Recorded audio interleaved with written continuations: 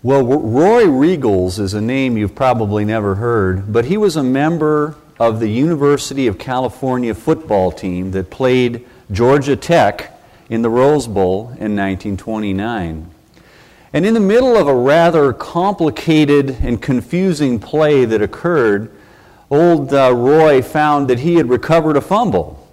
Well, Roy then picked up that thing and streaked for the goal line. And he made a sensational run, zigzagging through a lot of different folks and outrunning everyone to the goal line. There was just one minor problem. It was the wrong goal line. And the wrong fans were cheering as he ran. And Roy never lived this particular incident down. As a matter of fact, he earned the name Wrong Way Riegels. What a title that he ended up with. And most of you here at Rancho Baptist know the Rancho Baptist mission statement by heart now, and it reads like this. It says, Rancho Baptist Church exists to glorify God by making disciples who love God, love others, and live to reach their world for Christ.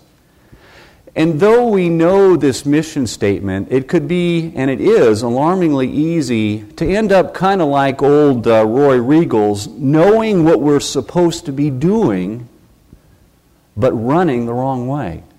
And for that reason today, I want to look at what ministry, and specifically, what is discipleship? What is it all about? And in particular, I want to look at the passage of 2 Timothy 2, verses 1 through 2, where the Apostle Paul re-emphasizes to his chief disciple, Timothy, what discipleship is all about. You know, all of us are called to be disciples and to make disciples, both of those things. And Jesus made this very clear in Matthew chapter 28, verses 18 through 19, where he said, And Jesus came up and spoke to them, saying, All authority has been given to me in heavens and earth. Go, therefore, and make disciples of all nations. And so if we're going to be involved in discipleship, then let's do it right. Just ask old Roy Riegels about doing it right, and he'll tell you that that's the way to do it. Now, before we dive into this passage, it's important to understand a little bit of background about what was surrounding it, and that's what I want to look at first. First, it's important to understand the relationship between the Apostle Paul, who was writing this letter, and Timothy, to whom the letter was addressed. Notice how Paul addresses Timothy at the beginning of this letter in 2 Timothy chapter 1, verses 1 through 2. He writes, Paul, an apostle of Christ Jesus, by the will of God, according to the promise of life in Christ Jesus, to Timothy, my beloved son. You see, there was a great deal of affection between Paul and Timothy, especially on Paul's part. Timothy was like a son to him. But the affection between them was mutual, because if you look down a few verses at this, it says, And I constantly remember you, and this is Paul speaking, day and night longing to see you, even as I recall your tears, Timothy, so that I may be filled with joy. And there was a real like-mindedness also between Paul and Timothy. In Philippians chapter 2, verses 19 through 22, Paul says this. He says, Timothy, but I hope in the Lord to send Timothy to you shortly, the Philippians, for I have no one else of kindred spirit who will genuinely be concerned for your welfare. For they all seek after their own interests, not those of Christ Jesus. But you know of Timothy's proven worth, that he served with me in the furtherance of the gospel, like a child serving his father. You see, Timothy was Paul's most beloved disciple, and in many ways, kind of his soulmate.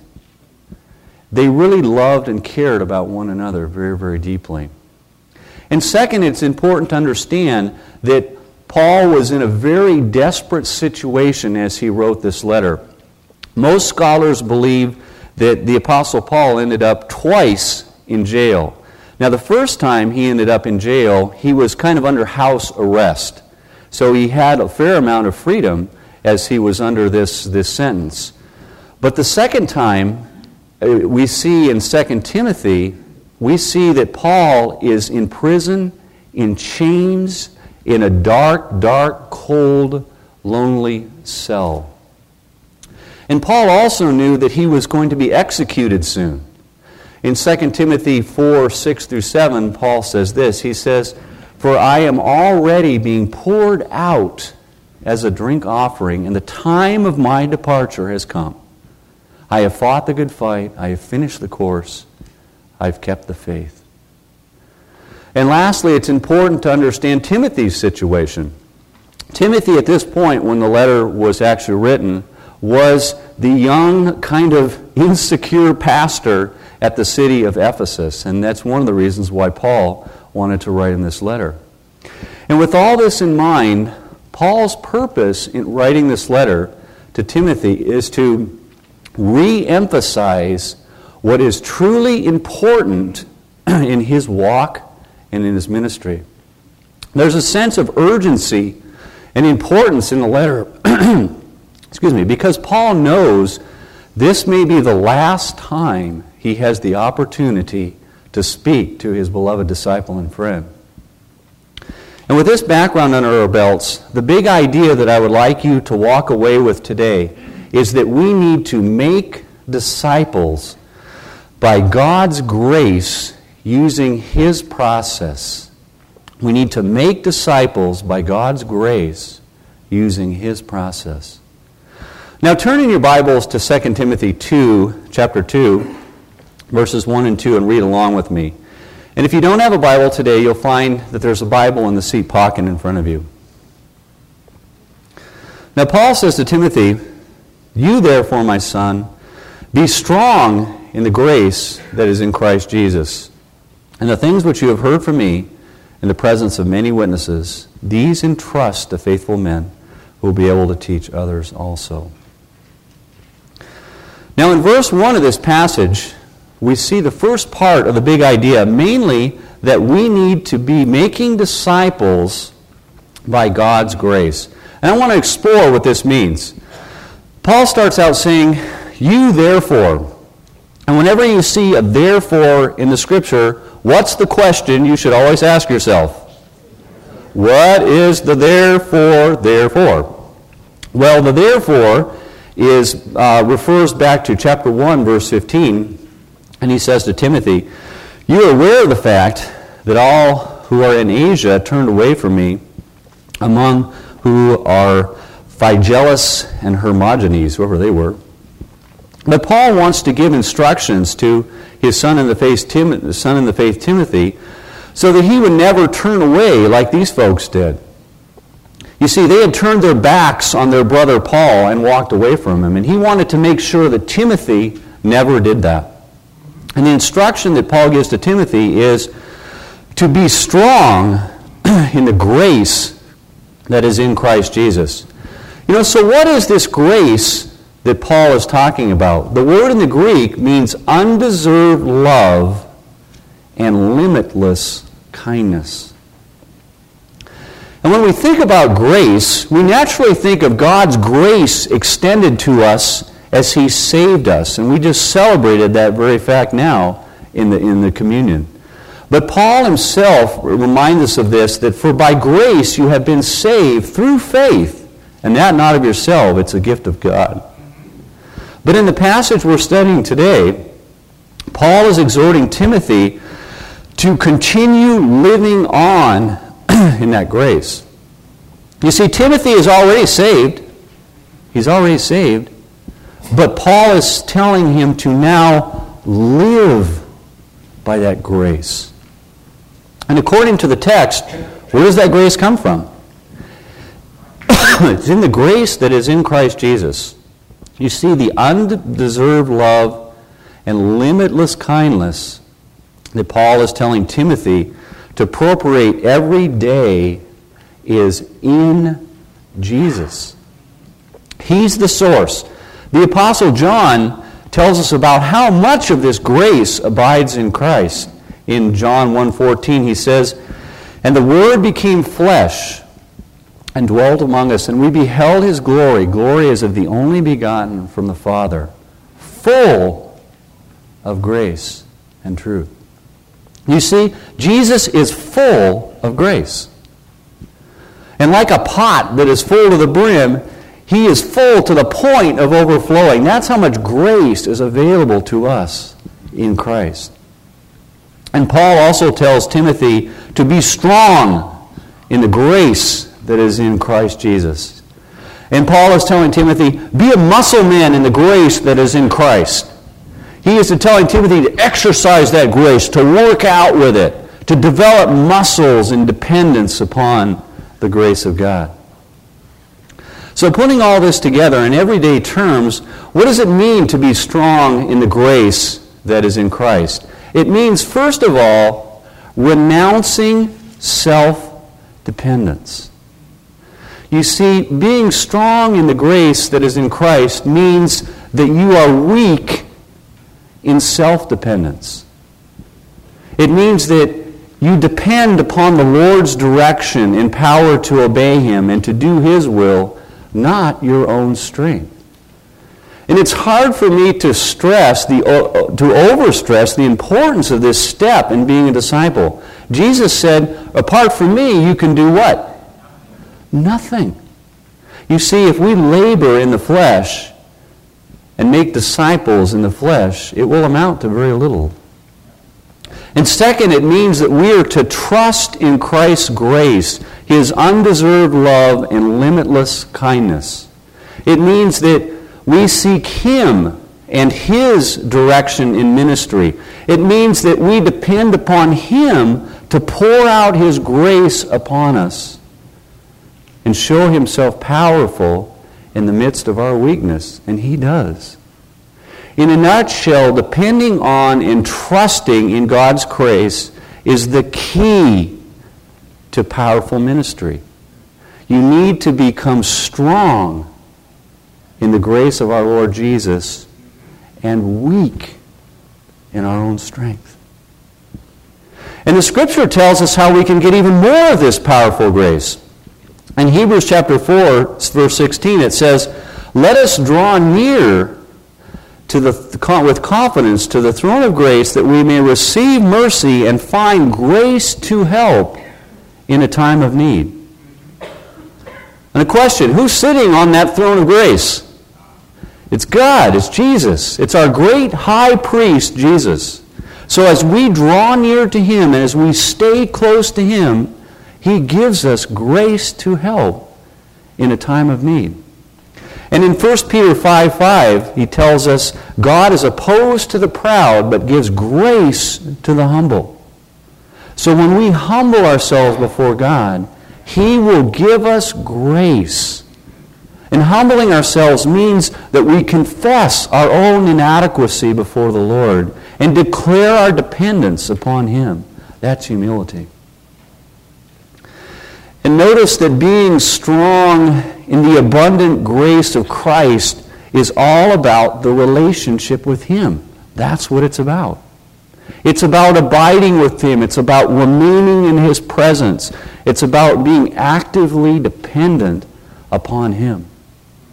And living in this grace is what empowers us to make disciples. That's why Paul told Timothy to be strong in that grace.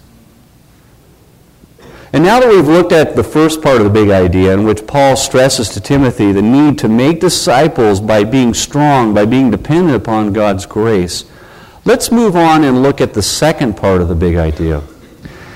In verse 2 of our text, Paul instructs Timothy to make disciples using God's process. He says to Timothy, he says, and the things which you have heard from me in the presence of many witnesses, these entrust to faithful men who will be able to teach others also. Now notice that Paul ties verse 1 and 2 together with the word and. You see, he's telling Timothy that you need to do both of these things.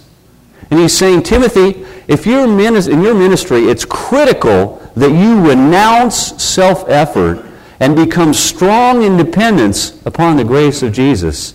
But you also, Timothy, need to do ministry the right way. It's not one or the other, Timothy. It's both. So let's look at the process that Paul lays out for Timothy. First, notice that it's all about relationships. Discipleship done God's way is always about relationships. It's not about programs. It's all about people. Now, should we just take all of our discipleship-oriented programs and chuck them out the window? No. No. But emphatically, we can never lose sight of the fact that discipleship happens in the context of relationships. Discipleship happens in the relationships between Paul and Timothy and faithful men and others. And second, notice that in the discipleship relationship, there's content to be conveyed. It's not just about fellowship and, oh yeah, how you doing, and all that kind of stuff. Paul tells Timothy to convey the content that he had heard from Paul to Timothy, to faithful men, and so on and so forth. And it's assumed that Timothy remembers what that content was, but based on what Paul taught, we can know that it centers around Christ and arriving at a deep, mature relationship with Christ. Paul says this in Colossians chapter 1, verse 28. He says, "And we proclaim Jesus, admonishing every man and teaching every man with all wisdom, that we may present every man complete in Christ." And one mistake that it is very easy to make is to get focused on the structures we use for discipleship and not the content. You see, discipleship is not about being involved in this group or that group or participating in this structure. It's not even about completing some curriculum or even learning the Bible cover to cover. These are all means to an end. And the end is being transformed into the image of Christ. Now, don't ignore the structures of the tools. They're critical to accomplish the goal of transformation. But simply make sure that the tools of discipleship are always viewed as a means toward the goal of transformation and not an end in themselves. Now, third, notice who Paul told Timothy to get involved in discipleship. He said, "These entrust to faithful men who will be able to teach others also." Now, the first qualification of the disciple is faithfulness. Now, does this mean you have to be perfect? Well, heavens no, and I'm glad it doesn't, or none of us would be able to do that. But it does mean that you have to be reliable. That's one of the meanings of that word faithfulness. And it means that you have to desire to live for the Lord, and your actions have to prove that you take it seriously. But if you are consistently living strong in the grace that is in Christ Jesus, you're being faithful. You see, when you do that, you will rapidly grow to maturity in Christ. You will be developing a consistent, fruitful walk with the Lord. And the second qualification of a disciple is being able to teach others also. Now, does this mean that you have to be able to get up in front of a group of people and expound the Scriptures? No, it does not. No, it does not. Notice what Paul tells Timothy in 2 Timothy 3, verses 10 through 11. He says this, "But you, Timothy, followed my teachings, conduct, purpose, faith, patience, love, perseverance, persecutions, and sufferings." You see, Timothy is being reminded that he essentially watched Paul live his life and then imitated him. You see, teaching involves walking the talk in full view of other people as they watch. And all of us can do that. We can all do that. You don't have to become a preacher to become a discipler. You simply need to live a biblical lifestyle by the empowering of the grace of Jesus. And fourth, notice that the process that Paul lays out contains a series of relationships where there are leaders and learners. Leaders and learners. In a diagram form, here's what the process looks like. In this passage, Paul says to Timothy, "And the things which you have heard from me, Timothy, entrust to faithful men who will be able to teach others also." You see, discipleship involves relationships of both giving and receiving. There needs to be both. You see, if you're just receiving without giving, you will stagnate. You'll become like the Dead Sea, which is fed from the Jordan River on the north, but it has no outlet. And the result is that it is a stagnant body of water that nothing can live in. But if we're just giving and not receiving, we burn out. We become spiritually exhausted and we just kind of give up. Now, please understand that this process was not one that Paul invented. He learned it from Jesus. You see, Jesus didn't try and reach the world himself. He didn't. Jesus invested himself in 12 people and more heavily in 3, and then sent them out to turn around and do the same thing. That is the Great Commission in a nutshell right there. And the question naturally comes up, well, why did both Jesus and Paul advocate this process of pouring your life into a few and then sending them out to do that? Well, let me go back to my little diagram and show you why. 2 Timothy 2:2 essentially lays out a 4-generation process. Paul to Timothy, Timothy to faithful men to others. Now let's assume for a moment that each one of these generations was produced over a 1-year period, and that each one of these generations then began to turn around and began reproducing into another generation. At the end of 33 years, any guess how big the 33rd generation would be? Huge. Any guesses? Let me show you what the number is. You ready? After 33 years, 8.6 billion people.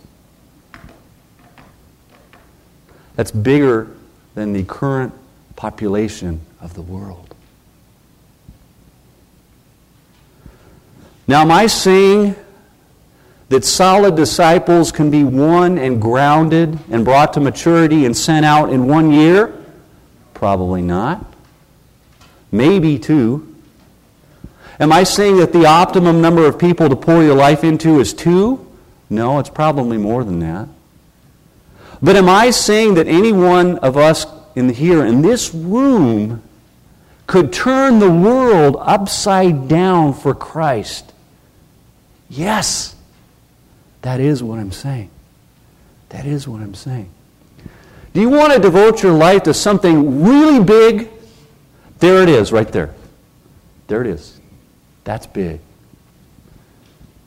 That's why I've chosen to devote my life into investing in a few and sending them out to do the same thing. You see, it really doesn't take many people to turn the world on its ear. It doesn't. You just have to do it the way that God said to do it. So how do we get started making disciples God's way? Let me give you 2 suggestions. First, be a faithful man or woman. You see, faithful men and women have ceased relying on their own wisdom and have renounced self-dependence. In its place, they have begun to consistently rely on the grace of God, trusting His love and His limitless kindness, that they are entirely adequate. And the process starts by confessing your self-reliance for what it truly is. It is sin. That's what it is. And confess it, and appropriate the Lord's forgiveness for it, and turn your back on it. And from there, all your planning and decision-making needs to be done in dependence on God's limitless grace. You see, as you make decisions and plans, ask the Lord for His thoughts first. Ask Him to speak to you through His Word. And don't make any moves until you've heard from Him. You see, God wants you to do His will, so He will let you know what He wants you to do. And just make sure you put yourself in a position where you can hear God's voice and hear what He has to say to you. Being faithful is all about building a loving, trusting, dependent relationship with God. And this happens as you spend time with Him, as you seek to know Him through His Word, and as you communicate back to Him through prayer. That's what that relationship looks like. There aren't any programmatic shortcuts. They aren't there. You see, you have to spend time with the Lord. It's all about that relationship with Him that leads to transformation into His beautiful likeness. Now, secondly, you need to be willing to commit to discipleship relationships, both giving and receiving. Just as being a faithful man or a woman is about living in dependent relationship to God, the second step is committing to relationships with other faithful men and women. Now, this can happen in a variety of concepts. If any of you have children at home, that is your ultimate discipleship right there, is your kids. Those are the most important disciples that you could ever raise right there under your roof. Now, ideally, discipleship relationships begin as you see the Lord use you to bring people to Christ, and then they are trained up, and then you send them out. You see, this is the biblical model for discipleship, and this is where we want to head as a church. But there's also plenty of opportunities for discipleship relationships here at RBC. And we are committed to discipleship and to building this type of community where these opportunities are available. And remember, the relationships are both giving and receiving. Now, if you're a new Christian, they're primarily going to be in terms of giving, because you need to get built up before you start, or in receiving before you start giving. But make no mistake, discipleship without reproduction is not discipleship. It isn't. Now, maybe you don't know where to start. And if that's the case, and you want to get started, I would encourage you to, out of the bulletin today, take your registration card and print your name and everything on the top of that registration card, and print in the upper right-hand corner the word discipleship. And I would be very honored to get you on your way in the first step down the road to becoming and being and investing as a disciple of the Lord Jesus Christ. And I want to close today with this comment by William Barclay. He said this. He said, "It is one of the supreme handicaps of the church that in the church there are so many distant followers of Jesus and so few disciples." Will you commit yourself to being and making disciples? Let's pray. Lord, inspire, convict us today to be about the business of making disciples and doing it your way. Lord, we know it's all about building relationships, both with you and with others. And we know that it's about living in utter dependence upon your grace. Do your mighty work among us by your Holy Spirit today. And Lord, cause us to step out in faith, in obedience to you. We ask this in Jesus' name. Amen.